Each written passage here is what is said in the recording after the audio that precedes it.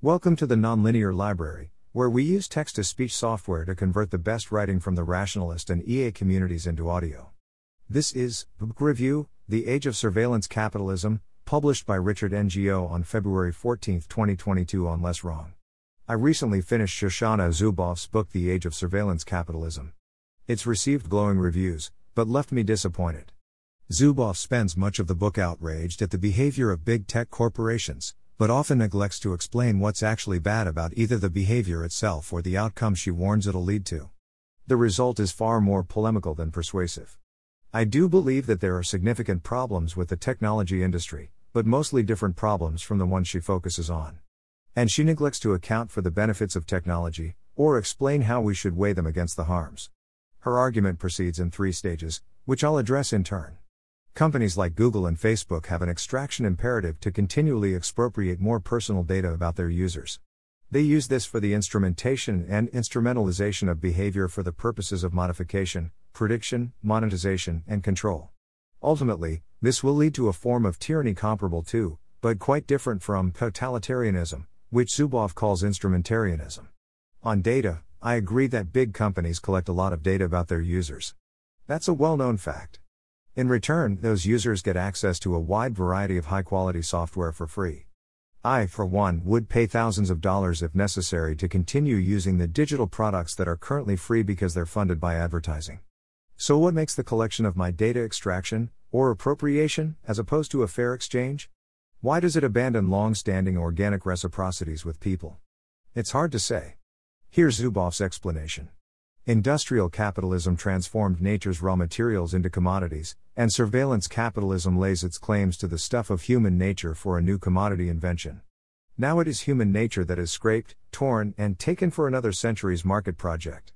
It is obscene to suppose that this harm can be reduced to the obvious fact that users receive no fee for the raw material they supply. That critique is a feat of misdirection that would use a pricing mechanism to institutionalize and therefore legitimate the extraction of human behavior for manufacturing and sale. It ignores the key point that the essence of the exploitation here is the rendering of our lives as behavioral data for the sake of others' improved control over us. The remarkable questions here concern the facts that our lives are rendered as behavioral data in the first place, that ignorance is a condition of this ubiquitous rendition, that decision rights vanish before one even knows that there is a decision to make, that there are consequences to this diminishment of rights that we can neither see nor tell, that there is no exit, no voice, and no loyalty, only helplessness, resignation, and psychic numbing. This is fiery prose, but it's not really an argument. In more prosaic terms, websites are using my data to serve me ads which I'm more likely to click on. Often they do so by showing me products which I'm more interested in, which I actively prefer compared with seeing ads that are irrelevant to me. This form of prediction and control is on par with any other business predicting and controlling my purchases by offering me better products. There's nothing intrinsically exploitative about it. Now, there are other types of prediction and control, such as the proliferation of worryingly addictive news feeds and games.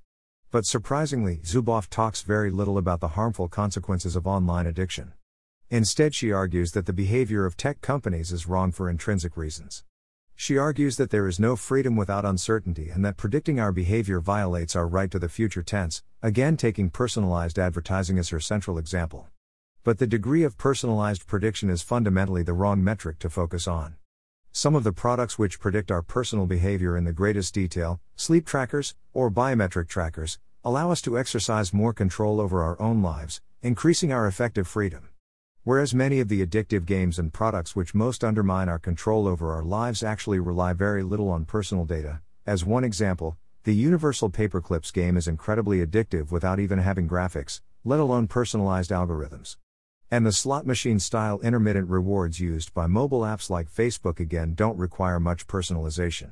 It's true that personalization can be used to enhance these problems. I'm thinking in particular of TikTok, whose recommendation algorithms are scarily powerful. But there's also a case to be made that this will become better over time. Simple metrics, like number of views, or number of likes, are easy for companies to optimize for. Whereas figuring out how to optimize for what people really want is a trickier problem. So it's not surprising if companies haven't figured it out yet. But as they do, users will favor the products that give them the best experience. As one example, I really like the premise of the Dispo app. Whether or not those products use personal data is much less important than whether they are beneficial or harmful for their users.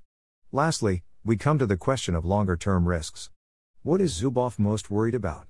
She holds up the example of Skinner's novel Walden 2, in which behavioral control is used to teach children better self-control and other virtuous behavior. Her term for a society in which such tools are widely used is instrumentarian. This argument is a little strange from the beginning, given that Walden 2 was intended as, and usually interpreted as, a utopia, not a dystopia. The idea that technology can help us become better versions of ourselves is a long-standing one. Behavioral reinforcement is just one mechanism by which that might occur. I can certainly see why the idea is discomfiting, but I'd like to see an actual argument for why it's bad, which Zuboff doesn't provide. Perhaps the most compelling argument against instrumentarianism from my perspective is that it paves the way for behavioral control technology to become concentrated and used to maintain political power, in particular by totalitarian regimes. But for reasons I don't understand, Zuboff downplays this risk, arguing that instrumentarian power is best understood as the precise antithesis of Orwell's Big Brother. In doing so, she holds up China as an example of where the West might be headed. Yet China is precisely a case in which surveillance has aided increasing authoritarianism, as seen most notably in the genocide of the Uyghurs. Whereas, whatever the faults of big US tech companies in using data to predict consumer behavior, they have so far stayed fairly independent from exercises of governmental power. So I'm still uncertain about what the actual harms of instrumentarianism are. Despite this strange dialectic, I do think that Zuboff's warnings about instrumentarianism contribute to preventing authoritarian uses of surveillance. So, given the importance of preventing surveillance-aided totalitarianism, perhaps I should support Zuboff's arguments overall, despite my reservations about the way she makes them. But there are other reasons to be cautious about her arguments. As Zuboff identifies, human data is an important component for training AI. Unlike her, though, I don't think this is a bad thing. If it goes well, AI development has the potential to create a huge amount of wealth and improve the lives of billions. The big question is whether it will go well. One of the key problems AI researchers face is the difficulty of specifying the behavior we'd like our systems to carry out. The standard approach of training AIs on explicit reward functions often leads to unintended misbehavior. And the most promising techniques for solving this involve harnessing human data at large scale. So it's important not to reflexively reject the large-scale collection and use of data to train AIs, because as such systems become increasingly advanced, it's this data which will allow us to point them in the right directions. Thanks for listening. To help us out with the Nonlinear Library or to learn more, please visit nonlinear.org.